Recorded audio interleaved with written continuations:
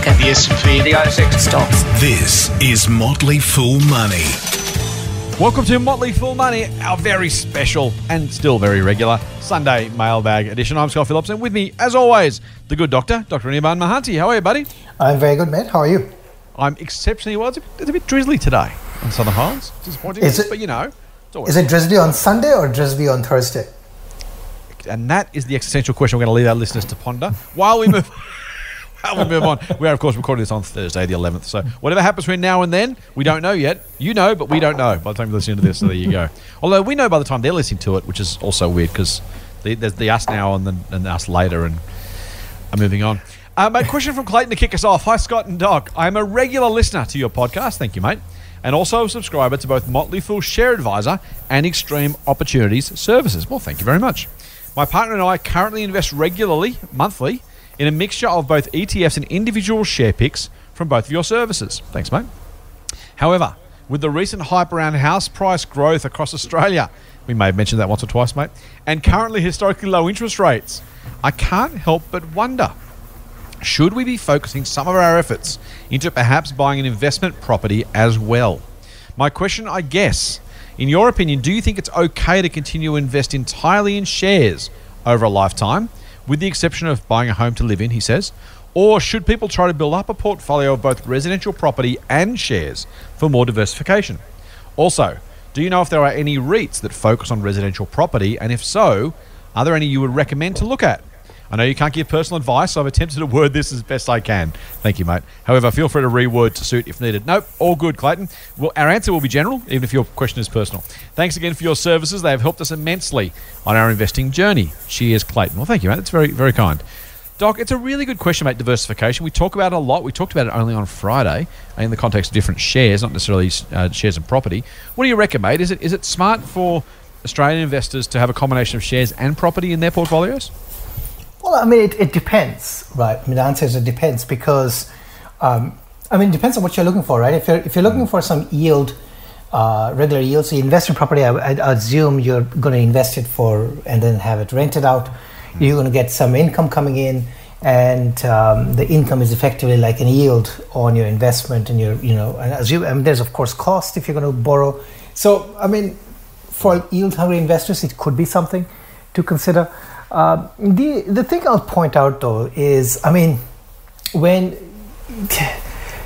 these sort of things tend to be cyclical to some extent, I mean, because the price is a function to some extent of the interest rates currently, right? So the interest rates are definitely forever not going to stay low, and prices right now are sky high, right?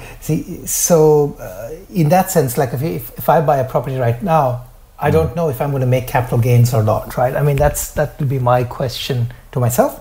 Right. And the other thing I like to look at is, if you live in Australia, you work in Australia, you have a home in Australia, presumably, you can easily see how much of your net assets, are tied to one location, one country, and everything else, right? And therefore, do you want more exposure to one country, one location, $1, or one type of dollar via more investment in property? Well, that's the other question to think about.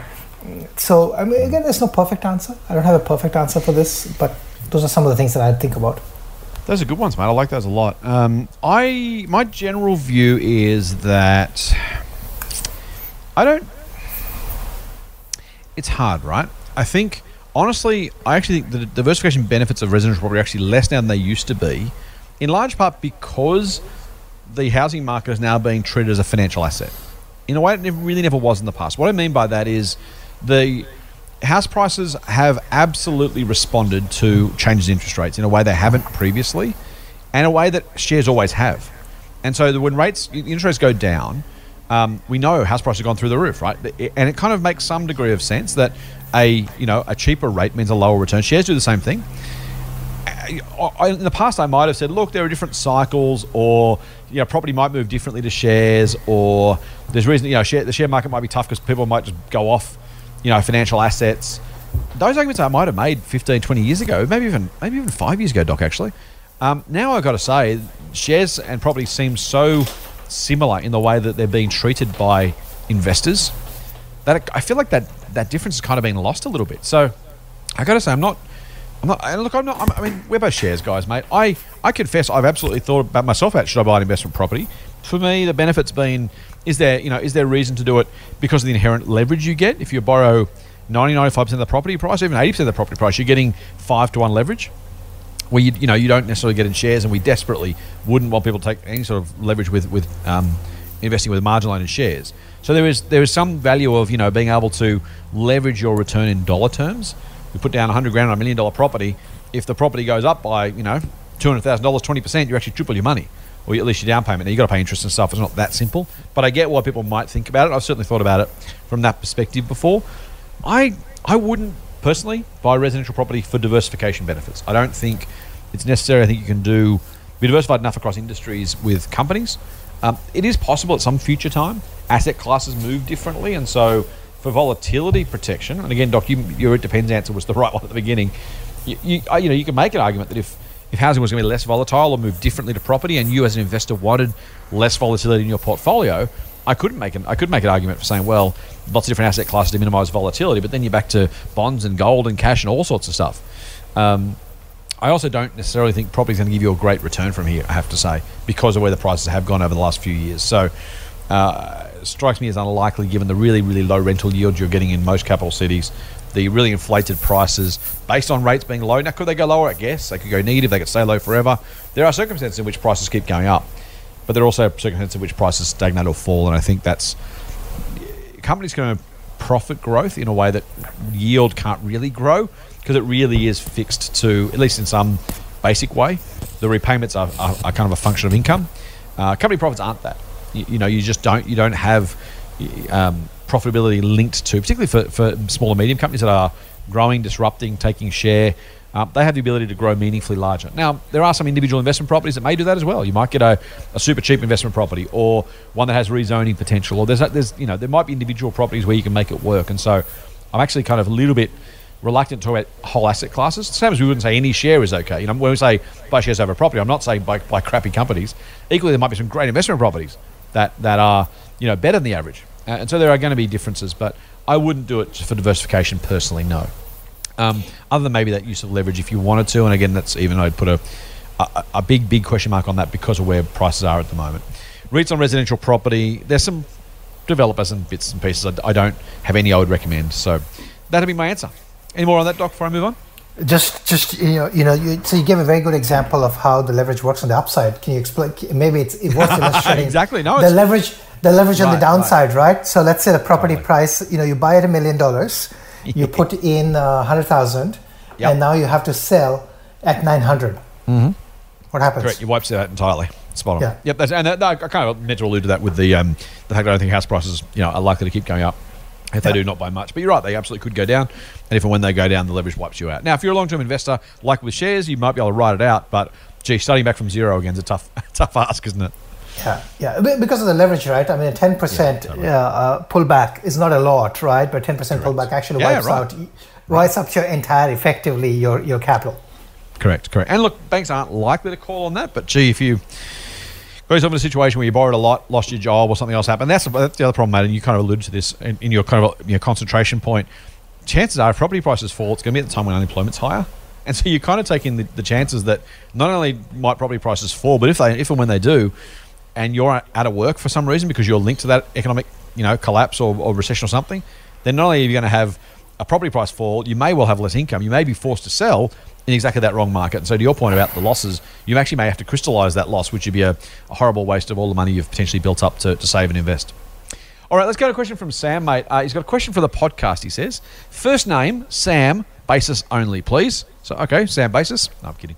Sam's question. I have a question for the good captain and Doc.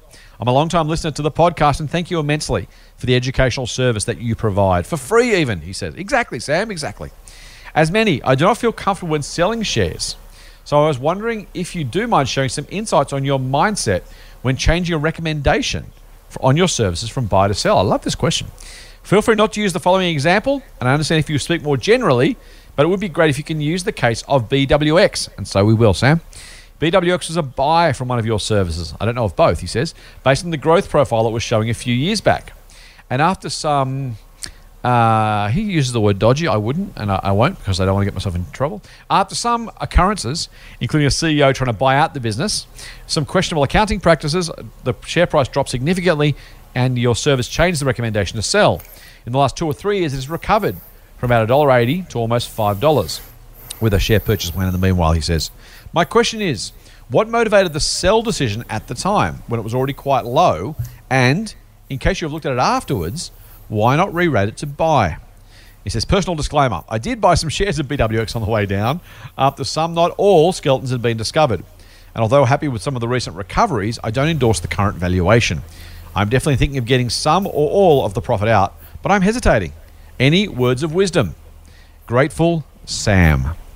I love the question, Doc. I think it's a really nice way to kind of frame up the way we do make some of these decisions, some of the impact on our services. We've both looked at BWX in the past. Your thoughts on the kind of story, and then maybe specifically, and then more generally, what motivates you to move something to sell? Well, first of all, I'm going to say, Sam, thanks for rubbing it in. Exactly. So while Scott was smart enough to not sell it, I was dumb enough to sell it and crystallize the loss. Thanks for rubbing it in. Also, thanks for pointing out laziness looks like smartness a lot, mate, can I tell you? I wouldn't claim too much credit. And thanks also for pointing out that he himself held the shares while the so-called, exactly, that's right. So-called the professional stock pickers basically said sell. So I think the blame entirely lies on my head. What can I say? So, because you got people to blame for this stuff, don't you? Well, you got team members. Come on, dude. I've got somebody. There's an answer to this. There's an answer to this. I'll just blame it on you. Yeah, there you go. See, perfect. Problem solved. Just because you didn't sell, I thought I should sell, and I'll look smart, but I'm clearly not looking smart. So, okay. With those, we try to make light of this. We actually don't take these things lightly, but yeah. Here's what happened. So I think at that time, so I was just looking actually what we said.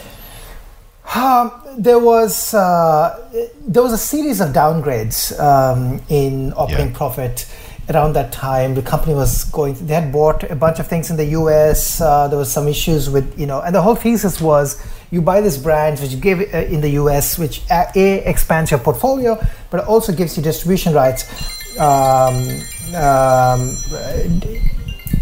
It gives you distribution rights into various things. Yeah. And because it gives you distribution rights into various things, it expands. Your sales should actually effectively grow, and the whole thesis was around Sukin. So basically, the thesis was falling apart, which was kind of the reason we sold. The reason to hold on could have been that the shares were. I mean, if they could meet the lower end of their guidance and things like that, then it would look like a turnaround. Now. It looks like things are turning around, at least based on the share price. I haven't actually looked at the business recently. And so that was the thesis. And the other thing is that most of the time things don't turn around. And while we generally tend to be patient, if there's a number of downgrades and a number of other things that are going on, management changes, thesis changes, guidance changes, then it just sort of feels like there was I think a management-driven buyout attempt which failed. There was, yep. A lot of things that happened that just basically drains you out. At some point, you basically say, well, your capital is probably invested elsewhere, is better invested elsewhere, and you sell. Now it looks like we just pretty much must have picked the bottom of whatever was possible to be picking the bottom, and So, and such things do happen, sometimes things do turn around somewhat, and I haven't looked at the results recently to say what's going on here, that to have a view on the company currently. So that's that. I will echo what Scott just said, that in general, it is significantly difficult to get, so I think, it's difficult to get all of these decisions right, exactly as it is difficult to get all your buy decisions right. So being patient actually sometimes is a good thing. What you don't want to do is, when things are down, things are down as in not the share price, but the business is really not executing, is having a lot of difficulties. It's best to not. It's definitely not a good idea at that point to double down. Yeah. But probably there's some argument to actually hold on to positions, just because, and the reason for holding on to positions, if you think about it in absolute dollar terms, what would happen is, let's say you invested $5,000 into BWX, and as an example, if the share price is down 70%, then you've already lost 3,500. Yeah. So you've got a very small position at that point, which whether or not you sell or you just keep it makes really very little difference at that point, right? So you could just keep it and then hope, things, may work out. And as in this case, they worked out, you'd have recovered your money back, right? So it's really hard to make an apples-to-apples comparison, but yeah, because you could have sold at 1,500 and then invested, say, in Afterpay or something like that, and you got a 10 bag on that. So therefore, there's an opportunity cost. But there's also the cost of making those decisions. So So in general, I would agree with Scott that being patient is useful, but without doubling down. And why haven't we looked at it? Well, there are other things that, other businesses that have been executing, or there are better opportunities that, have been worthwhile to consider. So that's why we've not looked at it again. It's not that, here's the thing. The other thing is, for me at least, the thesis was always about Sukin and Sukin going global, not the other way around. And that thesis to me seemed like it really hasn't worked out. And there was a point in time when Sukin was really growing really well, because and the other thing to realize with these sorts of pharmaceutical channel driven sales is that it's basically a function of shelf space, right? So if you sign a deal with Chemist Warehouse, and Chemist Warehouse basically devotes a shelf to it, you're going to get a huge bump. But then that bump is going to normalize at some point, because there's only so many Australians buying stuff, right? So there's that to realize. So therefore, the international was a big deal of this story, for me at least, if it had to be a huge multi-bagger from where we had recommended it. And I just thought that it's probably not going to get there at that point. But that's, but yeah, except, with the full benefit of hindsight, it looks like, probably you could have held on and been okay. I don't know whether from that point it would be actually, it probably is a market beater from that point of the sell, right? I mean, if you sold at like $1.80 and now it's like $5 something, then it's definitely a market beater from that point. So with the full benefit of hindsight, definitely looks like a wrong decision. I think that's a really good summary, Doc. I think what I'm actually on your side of this one. We held on at Share Advisor, MDP, both, because we thought that the turnaround might happen. But I got to say, I'll give you an example. So here's another turnaround. Essentia, the media business originally known as Media Monitors, right? In October 2016, this was a $4 stock, and it had some really, really crappy news and fell to $1.46 in 2017. So I was really smart. I thought, you know what, it's going to bounce back, and it did. It went from $1.46 to about $2.24. So I'm a genius. Unfortunately, a year later, it was to $1.05, and then that was end of November 2017. Then by the same period a year later, it was down to 25 cents, and it's now 10 cents. So to Doc's point, for every turnaround that makes you look smart, there's another one that makes you look stupid. And Essentia was mine. We are down, I think, 90% on Essentia at the moment, maybe even more actually. It has been an absolute debacle, a disaster of a stock pick. And so Doc's point about turnarounds not always turning is a really, really important one. It's a really, really valid one. And I think in this case, I happened to be lucky enough to get this one right. Doc was unlucky enough to get this one wrong. In a different set of circumstances, in another 100 universes, it's exactly the other way around, right? I'm the idiot looking at BWX at 10 cents saying, I really should have sold that one. And Doc's like, well, yeah, I did the right thing and sold $1.80. Look how much money I saved our members. That's a really, really important point to make. And I think Doc's last point about, there's many other ideas, I think that's the key one. You asked why not re-rate it to buy. I guess we could. The challenges you mentioned yourself, and I've got to say, I've looked at this multiple times, Sam, as a downgrade candidate. We haven't done it, but as the share price recovers, frankly, it's kind of always seemed, if not expensive, at least the market's pricing a lot of upside already. And so at any one of those points, rather than upgrading to buy, as the price was $1.80, it looked like, okay, maybe it works, maybe it doesn't. 50-50 call, maybe we're right, maybe we're wrong. When it gets $2.50, then $3, then $4, then $5, as you say yourself, I'm looking at that going, well, are we buying it now because it's just going up? In which case, and we said this on Friday, there'd be a terrible reason to buy anything. Equally terrible reason to sell just because it's falling. But realistically, a lot of kind of, oh, good, it's recovered is already in the price. And I don't know there was a really great opportunity to genuinely look at that and say, this is our best idea. I didn't re-recommend it in my services. So even though we didn't sell it, we do a new recommendation every single month. And some of those are what we call re-recommendations. They are, recommendations to members to buy more of a company we already own.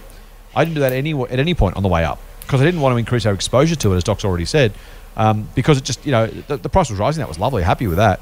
But it was never exactly super cheap as it was on the way up, and it's still not super cheap on the way up. So I think there's, sometimes the question is better asked, what is my best idea? And Doc's already made this point, I'm just re-emphasising it.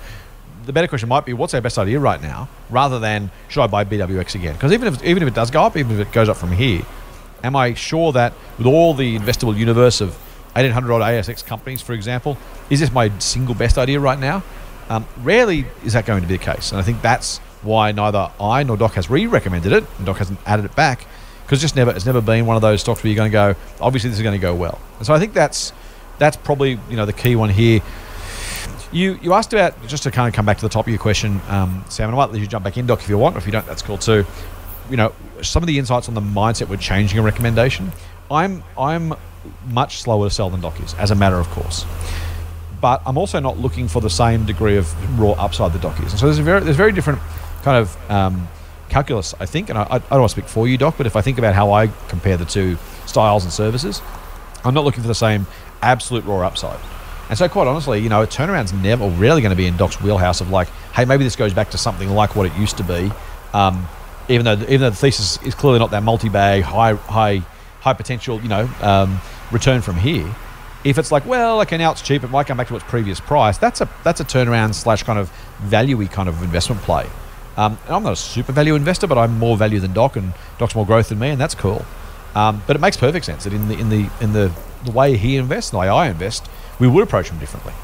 Now, again, as I said, maybe I should, if I'd sold both Essentia and BWX, I'd probably still be behind actually. So I'd probably best that I've held them both. But it does go to show that even if you think you're waiting for a turnaround to happen, it can go really, really badly. I'll give you an even better example, an even worse example from me, Doc. And that was, we at $1 Million Portfolio sold a company called Afterpay Touch. You might know it now as just Afterpay. And the reason was we had originally recommended Touch Corp, the old business before Afterpay was effectively reverse merged into it. And the business changed. And it went from being a provider of tech services to point of sale providers, which was the old Touch Corp business, to this weird thing they were going to try somehow to get people to buy now, pay later. Who the hell's going to do that, right? And so obviously in hindsight, it was a stupid sell. But at the time we looked and went, okay, as Doc said, the thesis had changed. We didn't buy Afterpay, we bought Touch Corp. And I looked at it and went, okay, well, am I going to hold it just because I've already got it, even if it changed? If Woolies started going into, mining, would I hold it just because I originally bought Woolworths? I shouldn't, no. Now, if I look at it and go, I love this mining business, I'm happy to hold it, that's great. And again, hindsight says I should have realised the value of buy now, pay later much earlier. Doc was much smarter than me on that one. So it's kind of one of those stories, the thesis changed, so we sold. And I regret missing out on the opportunity for us and our members on that one, but I don't regret the process that I went through to make the decision to sell. I just simply didn't have enough confidence in the new idea, and it was different to the old idea. There was no reason to hold it other than I already did. And that's almost the very worst reason to hold a stock.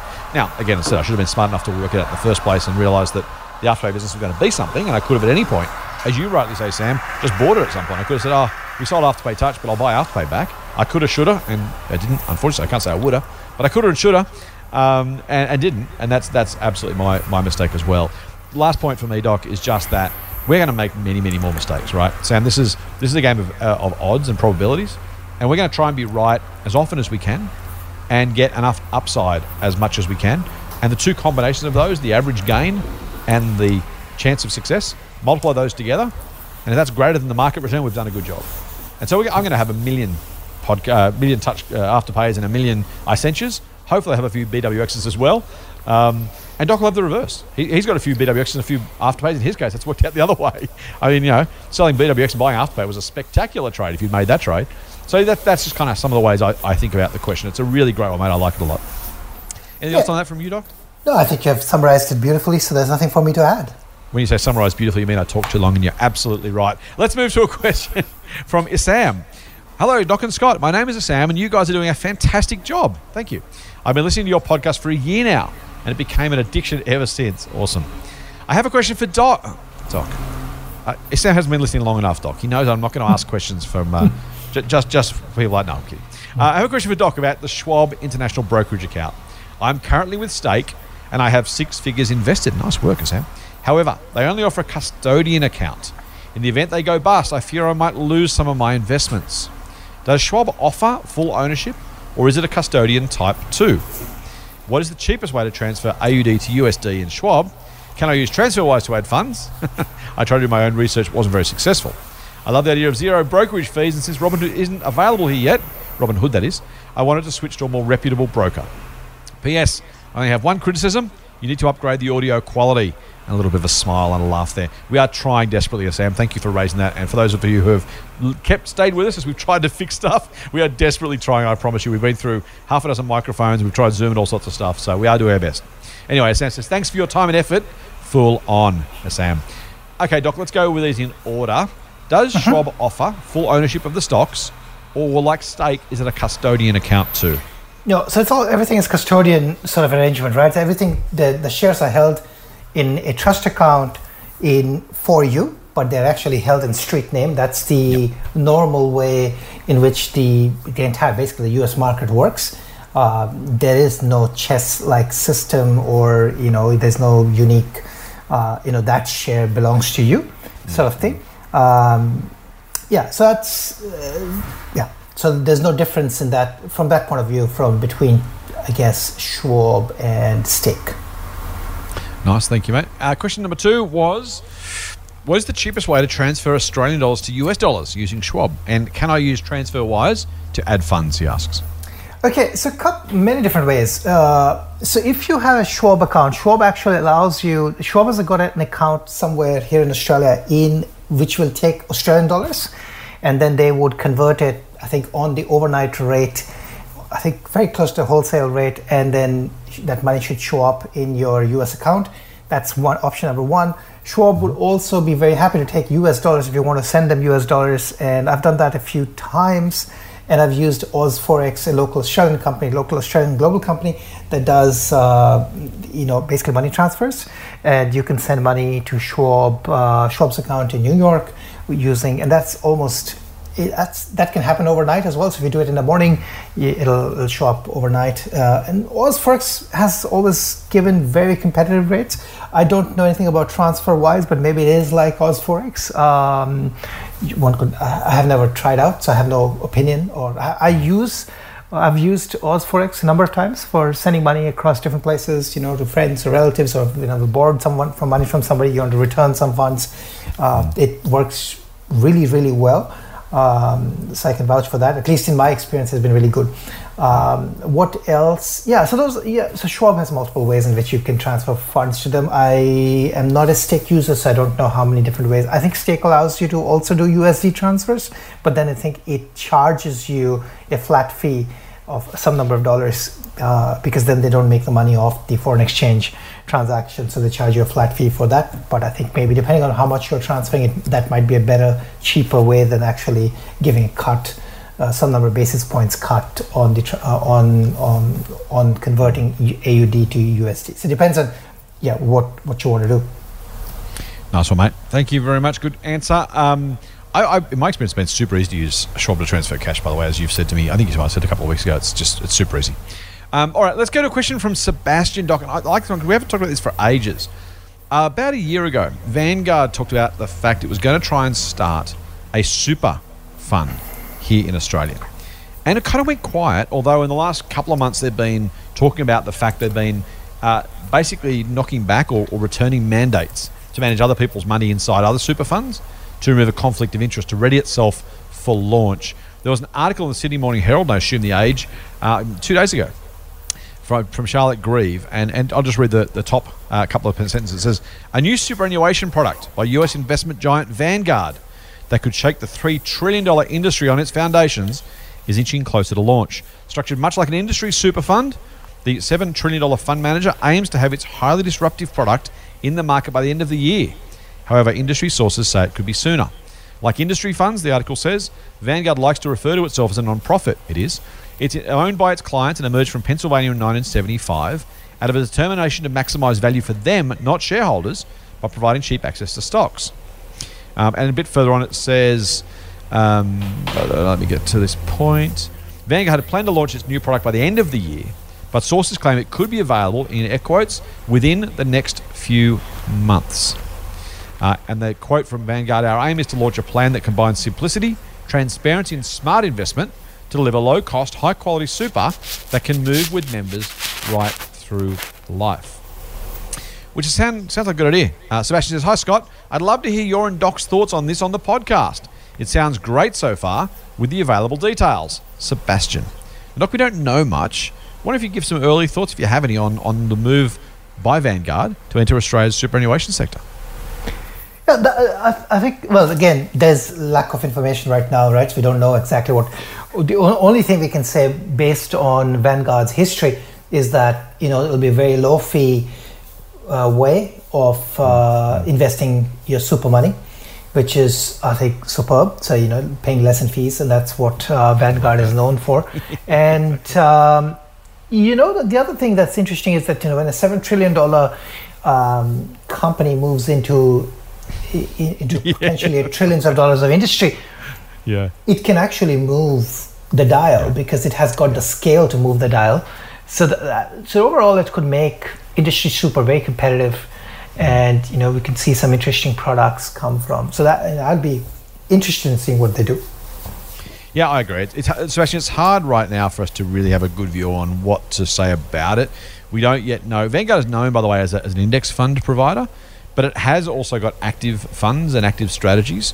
So it's really, it's impossible for us to know just yet what they might offer and what it might look like. So I'm gonna take a Doc's approach here and say, look, I love they're doing it. I'm a massive Vanguard fan, both in terms of what it's done for individual investors. I think Warren Buffett has said that Jack Bogle, who started Vanguard, has probably done more for investors than anyone ever.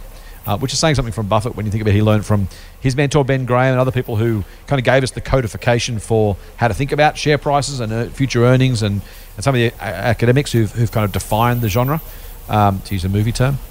They, Bogle has saved a fortune for a whole lot of people, probably made more impact than most. I love the fact they're coming. I love the fact they'll be, as Docs, a credible player. I hope they get to scale. The article actually goes on to raise the issue that I think is the biggest one, which is it's really hard to get to people's super accounts. And I don't mean that get to in a bad way, but because most of us open super when we start with a new employer, we go to an employer and say, hey, can we can we start with the company? They say, yep, here's the forms and here's our default super fund. And so you kind of fill that form out. And maybe at some point you change funds when you change to a new employer. Maybe a few people change to a low-cost industry fund, which I recommend doing, and they do it off their own volition, which is great. But Vanguard's biggest challenge is going to be to actually get those people to join the super fund in the meantime.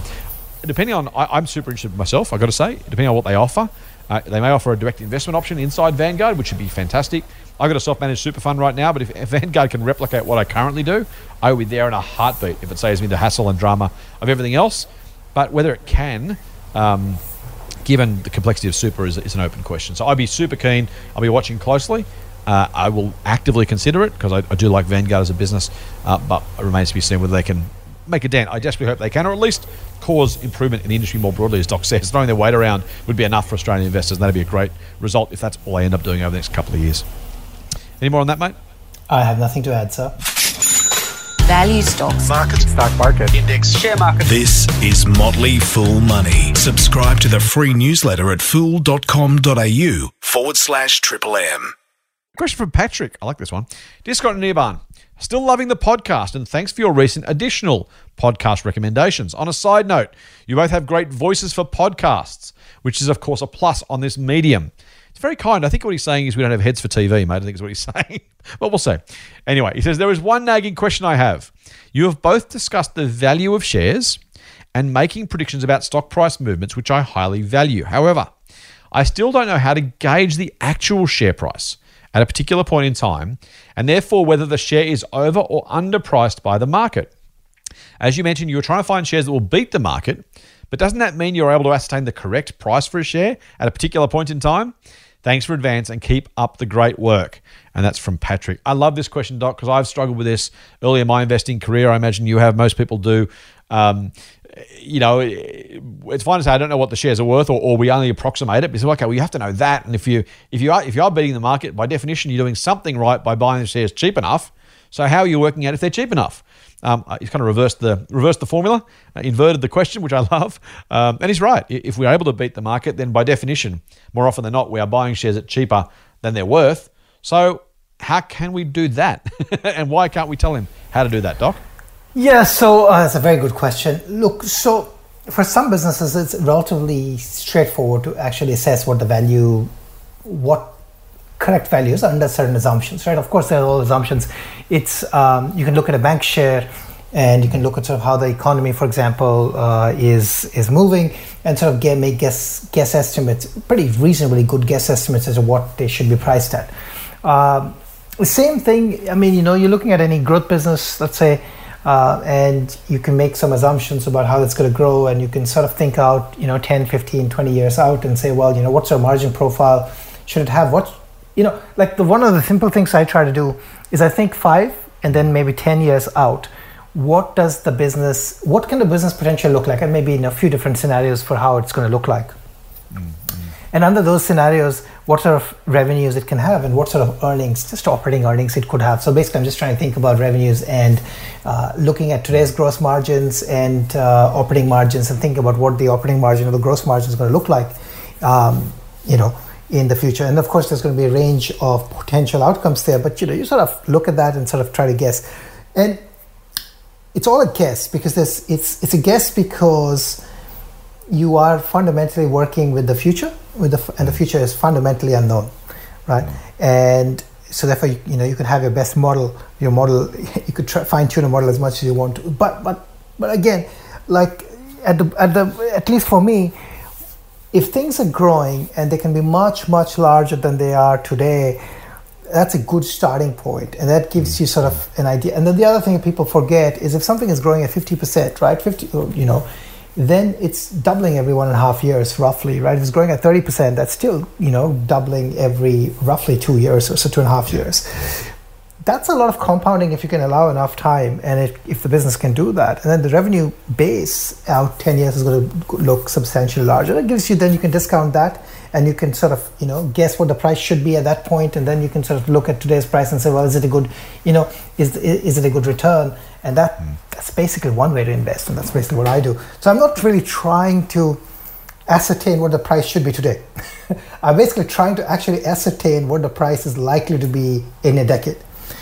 And, and I'm basically then saying I'm going to take enough number of similar type of bets that on average, if it works out, it's going to be working out really well. So that's sort of my approach to... Yeah, so I'm not really trying to ascertain value today, and I'm actually doing it the reverse. I'm trying to go out into the future. Yeah, and implicit kind of in your view is just that the market's undervaluing the compound growth, right? Like it's at some level, because it's possible that even if you got that growth in the future, the shares could still be priced highly enough that even with that growth, you're still going to make a market-beating return. So implicit in your kind of calculus is there is a... and we know this to be true, by the way. You're not taking speculative guesses here. The market is terrible at valuing long-term high levels of compound growth. That's right. Yeah. So basically, one of the 2 or 3 different things happen. Whenever somebody models something, they're looking at, they'll probably explicitly model, say, first 5 years, and then basically ramp down the growth rate from 5 to 10, and then basically assume a terminal growth rate of, say, 3% or 4%. Onwards forever. The problem with that sort of assumption is that for really the best businesses, that turns out to be really wrong, right?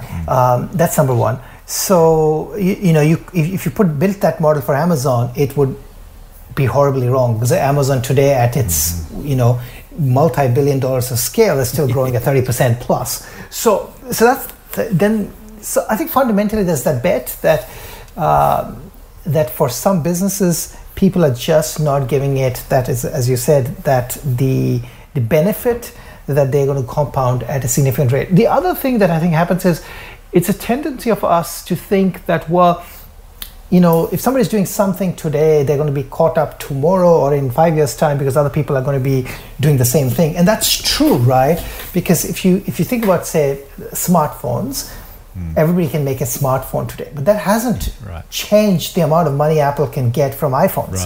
Right. And the reason for that is that, A, you can always have product differentiation. B, you can have other ways in which you create differentiation. And C, fundamentally, if you're investing in a company that can never innovate, then you've got a problem. But if you're investing in a company that can innovate, it's always going to actually do something else. So, when the iPhone was there was no iPod. When the iPod was there was no iPhone. And when the iPhone was there was no iPad. When the iPad was there was no Apple Watch. So fundamentally, you're also betting on people innovating and doing new things, right? And at some point, that's not going to work out. Right, but almost everything in business, there's like a life cycle, right? Companies are born, then some companies die, some companies, stay in mediocrity. There are a few companies which are going to actually be great. They're going to be great for a long time, and then they're going to get into mediocrity, and then they're going to get into oblivion, and that's sort of the life cycle, right? So I'm sort of betting on that early stage of that life cycle, saying if I can find enough number of companies that have the potential to be great, then it should be okay, because I think the linear thinking really hurts. People just don't bake in. Now, I will say a couple of things here. The market has gotten better at assessing growth, and number two is a lot of companies are now deciding to stay private for longer. That actually reduces the amount of potential that you have for growth. And number three, I think I'll say, is that if you want to find those really disruptive growth opportunities, you have to sort of look at those sectors that haven't been totally disrupted, right? So, and then you have to fundamentally also believe that if you're, for example, investing in software, you have to believe that software disruption is still misunderstood, right? So there are multiple ways in which I think you have to sort of believe that the pace of disruption is going to further increase. So think like that. I know that's a roundabout, very, very convoluted answer. No, it's a good answer. I think that's it is. As stock pickers, our job is to find where we think the market's wrong, and back that in with money and hope we're right. That's kind of, which sounds obvious, right? But to your point, that's the detail you've given is exactly how you go about doing exactly that. And it isn't, there is no 30-second elevator pitch answer, because if there was, everyone would do it, everyone would know it, and it goes away very quickly in that circumstance. And I've made the example before, but Warren Buffett's mentor Ben Graham used to just look at the accounting and find companies where the assets were worth more than the share price, like which is literally shooting fish in a barrel, right? Except, as you say, that goes away pretty quickly when everyone else realizes it's possible, and you got to move on to something else. And that's also true of the stock market. At some point, I fully expect that even I won't say. I think you'll evolve, but the idea of assuming that companies will be undervalued for a long time will also go away, is my guess. When eventually everyone gets around to realizing it, factors it in. Now, that could be still decades away, right? We've had the internet age has been around for, what can I say, 25 years, and the market's still not getting it right. Amazon's still growing at 37% a year, and people are still undervaluing the shares, in my view. And so there's that kind of I own shares for the record. There's that reality. Maybe it never gets around to it, but there's no reason why it couldn't at some point effectively arbitrage away that opportunity when it finally catches up. As you say, though, mate, right now it hasn't. I don't invest in hypergrowth the same way you do, as I've said many, many times. So to give my answer to the question, there's a couple of ways to do it. The first is I still actually look out multiple years, and I tend to try and find businesses I think are going to be worth meaningfully more at that point, but are being judged by the market as being worth less. Now, that sounds obvious, right, in some cases, and also not very helpful. Couple of easy examples recently. We recommended a company called Adares to members of Motley Fool Share Advisor, and we did it because this is a really boring homewares company that sells stuff on retail, retail outlets, all that kind of stuff, growing about 4% a year. You go, oh man, is there anything more boring than that? Well, it turns out its online business is growing at 96% a year. Now, that was last year, and yes, that was an amazing year, a remarkable year. It won't grow at 96% ongoing. But what that gave us a sense of is there was a business there the market wasn't valuing. It was valuing the sleepy homewares retailers at 13 times sales, 13 times earnings, I should say, which you'd pay for kind of roughly zero growth. If it can do more than zero, it's going to do okay. If it can do a lot more than zero, it's going to do very, very well. So that was just a case of, in 5 years' time, do we think it'd be meaningfully bigger? Yep. Is the market, making the same assumption based on the current price? Nope. What does my kind of think is going to happen here, and what's the likelihood of better long-term growth? And I think it's, if you can find that gap, that's kind of where I'm looking. So I'm not necessarily looking for, multi-decade multi-baggers that Doc is, and that's, that's a great way to invest, and frankly, he's done very well doing it. But I'm looking for those businesses. I look out 5 years. I own Treasury Wine Estates. I mentioned that on Friday. Again, I think the market is assuming things never improve. If they do, I think the shares are cheap, and so I'm making that bet, if you like, and it is a bet. I mean, all investing is a bet, not to overly muddy the water between gambling and investing. But I'm saying, okay, I think the market is wrong. I think this business goes back to some sort of normality, and when it does, I think the shares are worth more. So it's kind of that process. I know that doesn't really give you a great answer. I understand the need for a more concrete answer, a more concrete solution. Patrick, I wish I could give you something better. I think what's important here is, just to finish my answer, we're not trying to we're not trying to measure the current value, if that makes sense. So I'm not trying to say the shares are right now worth X. I mean, I guess I am to some degree, but I'm more saying, for in Treasury's case, for example, $11.50 or so for the shares. I think the company can go back to a higher level of earnings, and if it does, that is $11.50 is too cheap for those future earnings. And so I'm not really even saying I think it's worth 18 or 15 or 20. I'm kind of just saying $11.50 looks cheap if the level of earnings I expect is going to be deliverable. And I think that's where Doc and I are actually pretty similar. We take a different approach, but we're kind of saying, look, the long-term value of this is much higher than the current market is expecting. How much is it really to the cent worth now? No idea. Do I think it's worth a lot more if the things play out the way we think? Yep, we do. And so it's kind of... My journey has absolutely been pulling myself out of the exact question you've asked, Patrick. I've said before, I had spreadsheets with 40 or 60 different ratios calculated. I did it all, and eventually one day I just looked at it and went, the old quote, right? I know the price of everything and the value of nothing. I done all these ratios, and I went, so what is it actually telling me? Cash conversion cycles and inventory ratios and quick ratios and capital ratio, like return on invested capital, return on incremental invested equity, and all these kind of things. And they're not irrelevant, and they're not worthless, but they really are. You kind of look at it and just go, actually, it's a little bit simpler than that, probably. Now, we're wrong a lot, is the last thing I'll say. We're wrong a lot, right? So my strike rate's about 6 out of 10 at beating the market. That's just what it is. And I'm okay with that, because when I beat the market, we beat the market by more than we lose by when we lose to the market. And so as long as your average winner is better than your average loser, and as long as you get more of them, you're away. Now, that's not for everybody, but that's the way we do it, and works really, really well. Any more on that, Doc, or have I smashed that one to death? I think you have hit it out of the park. All right. Let's. I don't think so, but thank you for the kind thoughts. Here's one from Scott, mate. He says, "Hi, Scott and Doc. I love your work and I listen every week." Thank you, mate. I've got a question for the pod.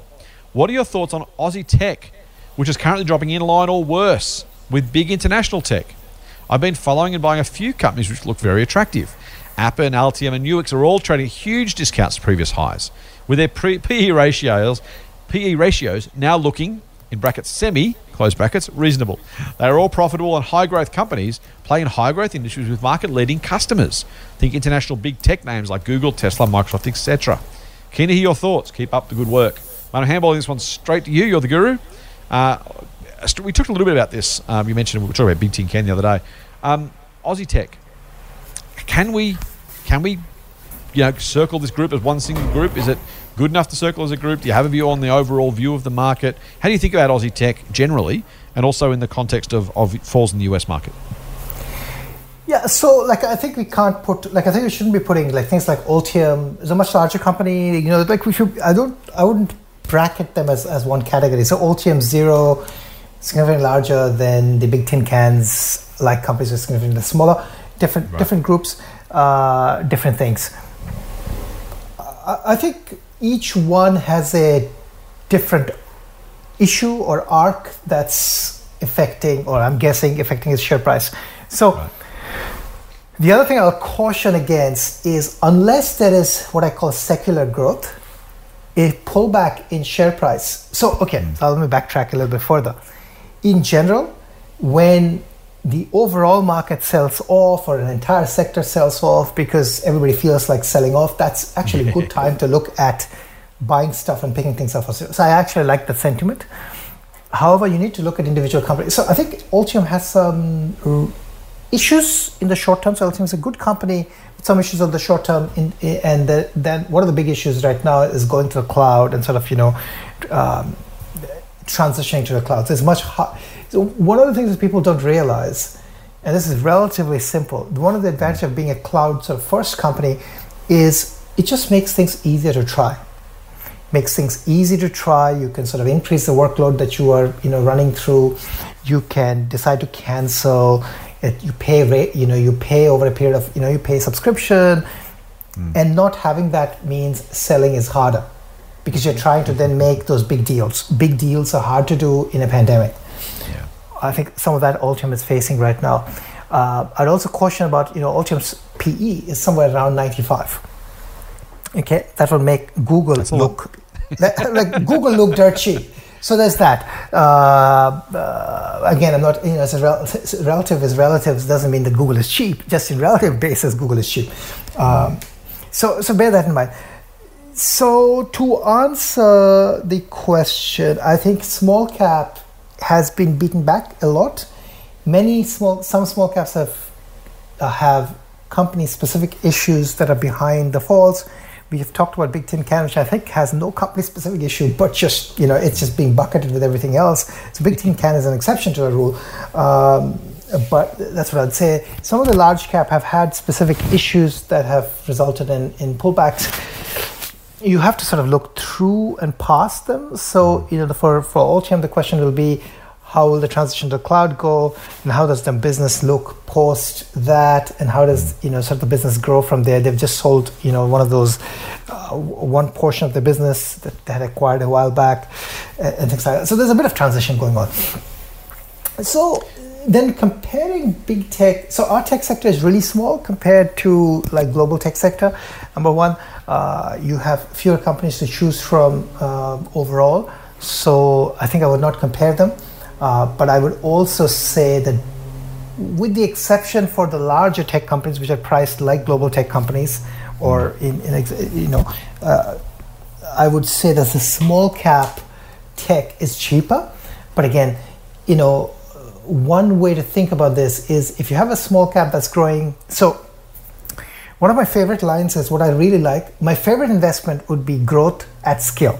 And by what I mean by that is I like to see billions of dollars of revenue growing at 30% plus, because that's where you can really afford to go, for market share gains, and you can really build a sticky base if you're especially in the sort of the enterprise software space, right?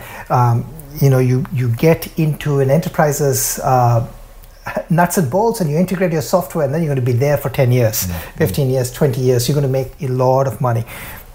Growth of scale is really hard, right? I mean, the best example of growth of scale, I guess, maybe is Xero, but that's not enterprise software, right? That's actually selling to small businesses, right? And that's not exactly what I would call enterprise in that sense. But yes, they do sell. Maybe Altium is the other example of enterprise software sales, but it's not at the scale of billions, right? That's the other thing. So you have to realize that. Compare that with a small cap, though. Here's on a relative basis, you have to realize that if I'm saying something like Big Tin Can, let's say it has a run rate of 70, 80 million per year, that's growing at say 40%. That is different again. Realize that's different from $1 billion growing at 30%. Yeah. It's just you can't just do it. You can't do the multiplication saying, if the $1 billion growing at 30% is selling at 30 times sales, I think this should sell at 30 times sales. That said, whatever appropriate multiple you want to pick, you can still make an argument that small cap tech that is growing at a decent pace is relatively speaking cheap, right? But it should never be priced the same as big cap tech that is growing at a phenomenal rate. So there's a lot. Right. There's a lot of I think there's a lot of nuance that you have to think through when you think about pricing, and I think it's very difficult again for that reason to direct compares. My famous direct compare is Google is cheaper than Woolworths, and it makes no sense to me, right? And I've said that cheaper on a PE basis, right? on a PE basis, whatever basis you want. Like, I mean, on any number of basis, on a cash flow basis, or whatever basis we pick, Google But sorry, I mean valuation rather than market yes. cap or price per share. Yes. That's all. And we're not even talking about true value. I'm basically just saying Google is on a relative basis. So therefore, if people are, and Google has higher growth than Woolworths, and therefore everybody in this world should be selling their, in this what would I say, in this ideal world, everybody should be running to sell their Woolworths shares and buying Google, but that's not happening. Why? Because investors don't work that way, and investors who are invested in Woolworths are buying it for the franking and the yield and for whatever else, and for them maybe even Google is not even in their universe, right? This is not a type of company that they consider. Maybe they don't even invest outside the ASX. So there's a lot of other nuance that comes into play in investing, and I'm a firm believer that these nuances disappear if you take a really, really long horizon. Over time, there should be no market friction. There should be, so over time things should normalize. If you can take a 50-year horizon, you can absolutely do what I do. Is I would not touch that one. I would touch this one because eventually the friction will disappear, and therefore people will think of the whole world market as one market. That's what I do. I think of the entire market as one. But when you're looking at individual companies, I think you have to consider the nuance that comes into play in valuation. Like it, mate. Really good answer. Can't improve on it, so I'm going to move on. Go to a question from, where are we up to? Oh, don't use my name. I couldn't find the name. That's why. Please don't use my name. So I've already taken it off the question. If this gets onto the podcast, and it has, I just listened to the very special Sunday Mailbag. I heard the question about CommSec brokerage, and I thought I would share my hack as someone who also has $1,000 per month to invest. CommSec brokerage is $10 a month. Sorry, $10 a trade for trades of less than 10. Start again. CommSec brokerage is $10 per trade for less than $1,000 worth of shares bought. So I will buy as many shares as I can. That puts my total at just under $1,000. I'd rather pay $10 brokerage for a $999 position than $20 for a $1,001 position. Fair enough. Hashtag Doc needs Insta. Hashtag Insta needs Doc. I like the cool little hack, mate. If there are those limits, those cutoffs, wise to know them, and you can pretty much halve what you otherwise might have paid in brokerage just by slightly sneaking it under that $1,000 mark. So not a bad little hack there. I think that's a great hack. I love those hacks. Question for another Scott. I think that's the third Scott we've had on the podcast. I promise it's not me, and I promise I'm not making it up. This is our last one for today, so let's go to another Scott. I'm just wondering, are you just adding these questions up? You would reasonably think so, quite honestly. There's that many Scotts. Yeah. It's actually a very reasonable assumption. Hi, Scotty says, my wife and I have full-time jobs, and we're currently paying off a mortgage, which has recently been refinanced at a lower interest rate. Well done. Hashtag get a better rate. We are aged 33 and 30 respectively, and slowly growing our super with just employer contributions at the moment. I want to start investing in the share market and would like some advice on the best structure to invest inside. For example, company trust or SMSF. I understand that the SMSF is taxed at a lower tax rate of 15%. However, that is locked away until retirement. And I'm not really sure a novice should be playing around with their retirement funds. Secondly, what is the minimum you would start investing with? For example, do I put money aside in a separate account and then wait until I have X dollars and then start? Or do I just jump in with the minimum? Really interested to hear your feedback and eagerly awaiting your reply, as we're all beginners at one stage or another. Scott, you're absolutely right, mate. No question is a silly question or a dumb question. If you're asking the question, assume there's a whole lot of people listening who want to know the same thing. So that's why we're always happy to hear really complex questions from some long-time investors and some really, really simple, basic ones that seem... once you know it, a little more basic, but when you're getting started are some of the really knotty questions. And you're right to get some questions, or some, I won't say advice, we're not giving you personal advice, but you're right to ask questions about those sort of things like structure as you're starting, so you start on the right foot. Doc, SMSF, company, trust, personal name, pros and cons. We won't tell Scott what he and his wife should do, though. Well done on getting started, mate. What do you reckon? What are some of the pros and cons for some of those different structures? I'm really hesitant to answer this question because, I mean, I think different people do different things. We have a superannuation fund, but we use it for a completely different purpose. And again, you could invest. So I don't know what the right answer is. So I'm just going to, mothball it back to you so that you can give the answer for that one. Nice. Thank you very much, dude. I'm ready to get you later. All right.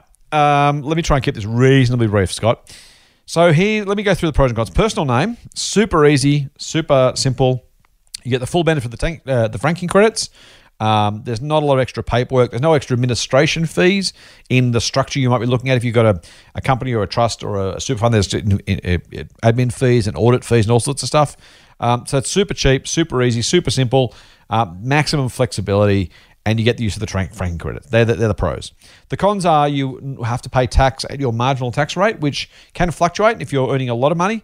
There are other structures that are lower tax rate structures, or if you're not sure how much money you're going to earn, and if you're, imagine yourself at 55, by then maybe you're in earning $500,000 working as CEO of some mining company somewhere, and you're paying tax at 45 cents in the dollar. You're also going to have your investment income taxed at the same rate. So you are kind of locking yourself in. Well, not locking, you can always change it, but you know what I mean. The assets you buy are going to be taxed at your marginal rate. So you can't know what that is. And it also doesn't really allow you much flexibility in terms of the way you stream the income. So there's that. Net, I have some shares in my personal name. I'm more than happy to do that for other reasons I'll get to at the end. Trust and company are difficult ones. The impact on the capital gains tax concessions are different. You don't have the same capital gains tax concessions as a company as you as an individual. You can't claim those 12-month discounts, so be careful with that one. It does cost you a lot of money to set up, as I said. The benefit is you can keep the money inside the company and only pay it out to the company's shareholders, i.e. you and your wife probably, at a time of your choosing. And so I can imagine a scenario where you take a 2-year sabbatical from work and you pay yourself out income during those 2 years at a really tax-effective rate, or you wait till you're retired and do it that way. Or you simply keep the money in there and compound it in there and never pay personal income tax on it, only ever at the 30% rate. Again, assuming that that's the rate for the long term. It may not be because the government can always change it. But assuming that that's the rate, if you are that mining exec on 45%, and you're paying tax at 30 inside the company, you effectively shield some of that income from a higher tax rate until a time of your choosing. So that can be super useful. You can also retain profits, as I said, and pay it out at your choice. In a trust, you can stream the income to the members of the trust, the beneficiaries in the lingo, which again would probably be you and your wife. Great idea, except you also have to do that. You don't have a choice on timing. That gives you the choice of doing it. So if you're not working, your wife is, or she's not working, you are, you can stream income to her or to you, and again, take advantage of a lower tax rate. But it does assume that, again, you have... you have the opportunity to do that. It's actually functionally useful for you to do that. In other words, if you're both on 45% tax rates anyway, for example, streaming it between the two is not going to make any difference at all. And the extra layer of structure and cost becomes just painful and annoying.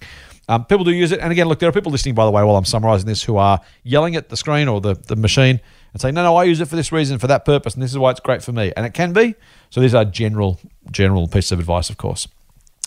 Trusts can be great, though, to let you do that streaming, but you do have to distribute the income for tax purposes. Even if you don't actually give them the money, someone's got to pay the tax. So you can leave the money in the trust, but the tax does get streamed to the individual. You can get super complicated with trusts and stream the income to someone, the franking credits to somebody else, the capital gains to somebody else. It can get super complex. Generally speaking, though, the cost of setting up and running these things, for the most part, for most people, are probably going to be prohibitive for quite a while in your investing life. So just think hard before incurring those costs. SMSF. So look, what you didn't mention is industry or retail super, by the way. So I'm going to include that. So let's talk about super generally. Super, yes, you're absolutely right. You lock that money away. That is a massive downside if you want flexibility. On the flip side, the tax advantages of doing so are phenomenally great. So I'm really torn on this one. I think everybody within reason should probably max out their super contributions first and then go from there. Again, not personal advice. There's reasons you might not want to. You may want to retire at 45, in which case having that money locked up for another 10 or 15 years is not great. So that's absolutely the downside. But the tax advantages and tax savings are so phenomenally great. It's hard to really justify not doing it unless you want to do it. Now, the alternative, of course, is both. And so I have money, as I've already said, in my personal account and in my super account. I will probably always have money in both. And if I want to retire early, then I can use my personal account and let my super do its thing. If I don't, then no harm other than some extra tax paid. Now, I am paying more tax than I have to for that privilege. So that's a real thing, right? That's not nothing. The advantage you think you're gaining, the value you think you're gaining by doing that, that's a thing. And so you want to be really careful in terms of, what you're locking away and what extra tax, or conversely, what tax you're paying voluntarily just for a privilege of an optionality you may never need. And so you might want to think about how much goes in each bucket on that basis. And again, as I said, you kind of mentioned SMSF, but not other super. For most people, it might be useful just growing an industry super fund, super low cost, keeping your costs and compliance burden down, and using the direct investment option that many superannuation funds offer you, where you can invest 75 or 80% of your money in stocks in the ASX, for example. So you can kind of have your cake and eat it too with no additional hassles. That's a lot. Scott, I hope I've helped in terms of thinking about the structures that might make most sense for you. I would suggest, by the way, spending a little bit of money, going to an accountant or a financial advisor and actually getting specific advice for you guys, because everything I've just said, you're thinking to yourself, well, yeah, there's that, but I think this, or but I want to do that, or but I'm earning this. And in which case, then those are the questions that a financial advisor can help you with in terms of specifics. In terms of the amount to start with, no, mate, just make it, well, I wouldn't set up a company trust or SMSF with small amounts of money, because the fees will kill you. Any advantage you're getting, you're going to lose. So just be thoughtful about that. If you're going to add quickly, starting with $1, but you're going to have $100,000 by the end of the year, well, that's a different question, right? But if you're going to build it up slowly, as I'm sure you are, probably, at least six figures, right? You hear more from other people, $200,000, $300,000 in some cases, which might be a while away. So have a think about whether that makes sense for you guys. Go and see a financial advisor is my best advice for everyone listening, just to see what the pros and cons are for your personal situation and circumstances. Broadly, I wouldn't overthink it. I've thought about company trust before. I've never done it for myself or my family. It just feels too hard. Maybe that's a mistake. I've got an SMSF, but largely because I wanted to direct my own investments, and I wanted to direct them all, and this is what I do for a job. In a different circumstances, I have no doubt I would choose an industry super fund and do the direct investment option. I think more people have SMSFs than need to, unless it absolutely suits you. People feel like they kind of should, and I get it. So do it if you want to do it, if it works for you, but don't feel like you're kind of obliged to because you want to be a serious investor, and so you must do something complex and structural. Plenty of serious investors have shares just in their own names and do perfectly fine. That was a long, long, long monologue, Doc. Any feedback or thoughts? I think it was a great monologue. You're being very kind, mate. You must want something. We'll have to talk about that after the podcast. I think you can apply for an Oscar. The word for boring people. All right, let's wrap this one up. If you're not already, I really suggest you should follow us on social media. Now, we haven't yet got Doc on Instagram, so we'll start with Twitter. At Anirban Mahanti is Doc's Twitter account. At TMF Scott P is mine. And at The Motley Fool AU is our corporate account. If you are on the gram, I'm at TMF Scott P. The Motley Fool is at The Motley Fool AU. And if you're on Facebook, and who isn't? Your grandparents are on Facebook these days. You can go to Scott Phillips Money or The Motley Fool Australia. And as I said before, if you want to email us instead, if that's your choice of communication device, then go for it. info@fool.com.au. We'll get your message to our wonderful member services fools, who will pass those straight on to us so we can look after you. Speaking of looking after you, if you want a great investment service, I can highly recommend it because I run it, Motley Fool Share Advisor. And you can join for a pretty good podcast special price by going to fool.com.au/SA podcast. Been around now for almost 9.5 years, still beating the market by a decent margin. Past performance is no guarantee, of course. We're doing our best to find the best medium and large companies on the ASX we can find at attractive prices we talked about before and recommend them to our members. One a month, doing, a reasonable job thus far, largely because of the people I've worked with rather than me, but I'll take the reflected credit, because I can, because I want to, because it makes me seem smarter. But do join us at fool.com.au/SA podcast for a very, very, very attractive price. Mate, we're done. I'll skip all the usual subscription things. I'm going to assume our listeners have subscribed and all the different various places they can and should subscribe. I'm also sure they've given us a review. They wouldn't surely walk away from this podcast without leaving us a review. So I'm going to assume, dear listener, you have and you will, and I'm going to thank you in advance for your kindness and generosity and for taking the time to help other people find Motley Fool Money as well. That's it for this week's Motley Fool Money. We'll be back on Friday with another dose of foolish insight. Full on. Full on. The Motley Fool and people appearing in this program may have positions in the companies mentioned. General advice only. Please speak to your financial professional to understand how it may pertain to your situation. Subscribe to the free newsletter at fool.com.au/MMM. The Motley Fool operates under Financial Services Licence 400691.